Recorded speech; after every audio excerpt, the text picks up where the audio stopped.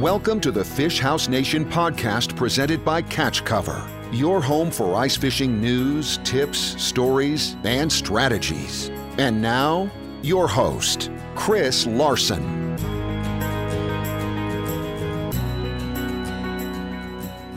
Welcome to the Fish House Nation podcast. We're at the St. Paul Ice Show in the Euro Tackle booth and with Blake Tollefson. Blake, how's the show going for you? It's been a good show. It's a little bit different than some other years, but overall it's been a pretty good show.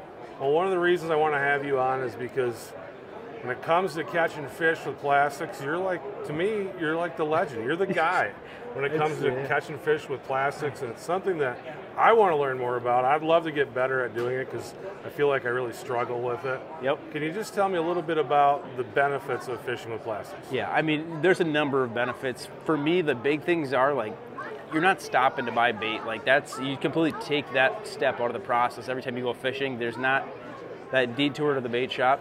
You have everything you need, it's in your tackle box already. The most obvious one though, of course, it doesn't die. So yeah, there's lots of different options on the market. But plastics, you throw them in a bag, you do not have to worry about them. There's no bait management, there's no fancy aerators, fancy containers you gotta worry about. Yeah, the other thing that I've always been told by some of the other people that I know that love the plastics is they're like, I don't ever worry about if I'm missing bait. My jig's down below. Yeah. You're fishing with live bait. You're like, oh, do I have? How many times do you pull up your jig and there's nothing on it? It's a real thing. And with plastics, you know, it can happen, but it just doesn't happen as often. Yeah, really the main thing you got to worry about on the plastic side of things is maybe that fish moved that plastic and you got to readjust it, but that's a much faster process than actually pulling a pack of waxies out, rebaiting that whole process.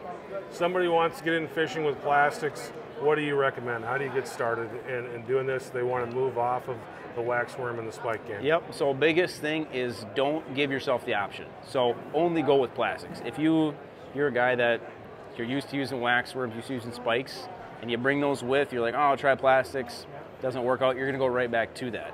If you force yourself to only use plastics, you want to catch fish, it'll happen. So don't give yourself that option. That's like the biggest thing that I would say. When I first started using plastics, that's exactly what I did. I just quit bringing wax worm spikes along, and it's all I use now for when it comes to panfish. So if we're out shopping for plastics, what should I be looking for if I want to start kind of putting an arsenal together? Yeah, I mean, you want to look at a variety of different things, so it kind of depends on the specific species, but in general, a straight tail option, something that looks like a bug. I really like bloodworm options. That's a lot of the crappies and bluegills, especially the ones that are out in the basins. They're eating on things like bloodworms, so look for something that replicates those. Like I said, something that might look like a minnow, something that might look like a bug. That's kind of the main categories there. When I'm looking for color, like what should I be looking for colors? So you're going to walk around a place like this, you're going to see literally dozens and dozens of color options. For me, there's three that matter most. That's black, white, and red. Why those three? Because you can use them in literally any scenario. So whether it's a clear body of water or a stained body of water, those will work across all types.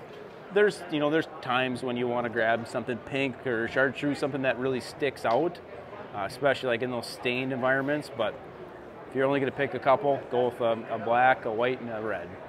When I go with plastics, I'm usually going to put it on a tungsten jig, or maybe I'm going to tip some other type of hard bait with it. Yep. Do you normally put a pink on a pink, or do you go for contrasting colors? How do you set that up? It really depends, but a lot of times I do look to contrast somewhat. So maybe I'm using a white jig head, I might throw a black plastic on there. On the jig head side of things, I try to keep it pretty simple. Like any other place, you can go find tons and tons of different options, but you really only need a few colors. Your golds, your whites, your blacks. Maybe you throw in a pink or a chartreuse, and then try to find something that contrasts a little bit. Just helps it stand out a bit against the background. A lot of times fish are feeding up, so it just gives it a little bit more contrast. All right, so how do I rig it? Let's say I'm going to go out with tungsten jigs. Yep. I'm going to put this plastic on my tungsten jig. How do I set it up on the jig? Probably the biggest piece of advice when it comes to fishing with plastics is making sure that jig stays horizontal. So I'm going to grab a jig here. Basically, you want to make sure that jig sits perfectly horizontal. So a lot of times you'll see a lot of new jigs, basically they have a line tie on the top, so it forces that to stay at kind of a 90-degree angle compared to your line. You can tie snell knots. There's different knots, loop knots that you can tie to basically make sure that that jig stays horizontal, but that's probably the number one piece. If you're fishing with plastics and you keep getting snuff, you're seeing those fish on your mark them, they come up, they're not eating. A lot of times what it is that your jig's actually not in the right scenario. Maybe it's vertical and it should be horizontal. So it's probably the number one piece of advice. How should I jig it? Is it different than that way I would use an action if I have live bait in my hook? For me, no. Typically, the approach, regardless of what I'm using, start out aggressive, especially if you're not seeing fish, you're not marking fish. To call them in from a distance, really aggressive. Then as those fish show up, keep that bait moving. I mean, realistically, what called those fish in was your moving bait. So you don't want to just freeze. A lot of times they're not going to eat it. So make them chase a little bit, but you want to slow things down when you actually see fish. All right, tell me a little bit.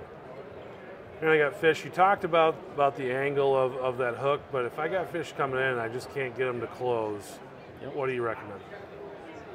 It never hurts to try something different.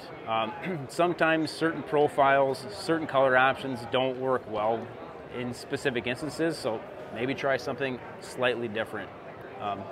Pay attention to the water clarity, the depth you're fishing. All of those kind of factors play a big role in how well a certain color might show up at a specific depth.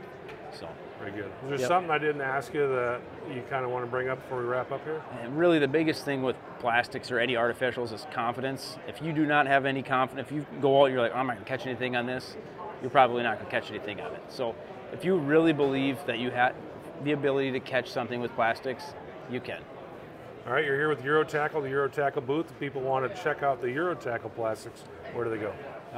If you're not here today, you can check us out at eurotackle.net. Eurotackle.net is the place to go to check out the EuroTackle plastics, hard baits, full line of different stuff you can send down to catch panfish. He's Blake Tollefson. Thanks so much for joining. I'm Chris Larson. We'll talk to you next time. Thanks for listening to the Fish House Nation podcast presented by Catch Cover. For more ice fishing content, visit our blog at catchcover.com.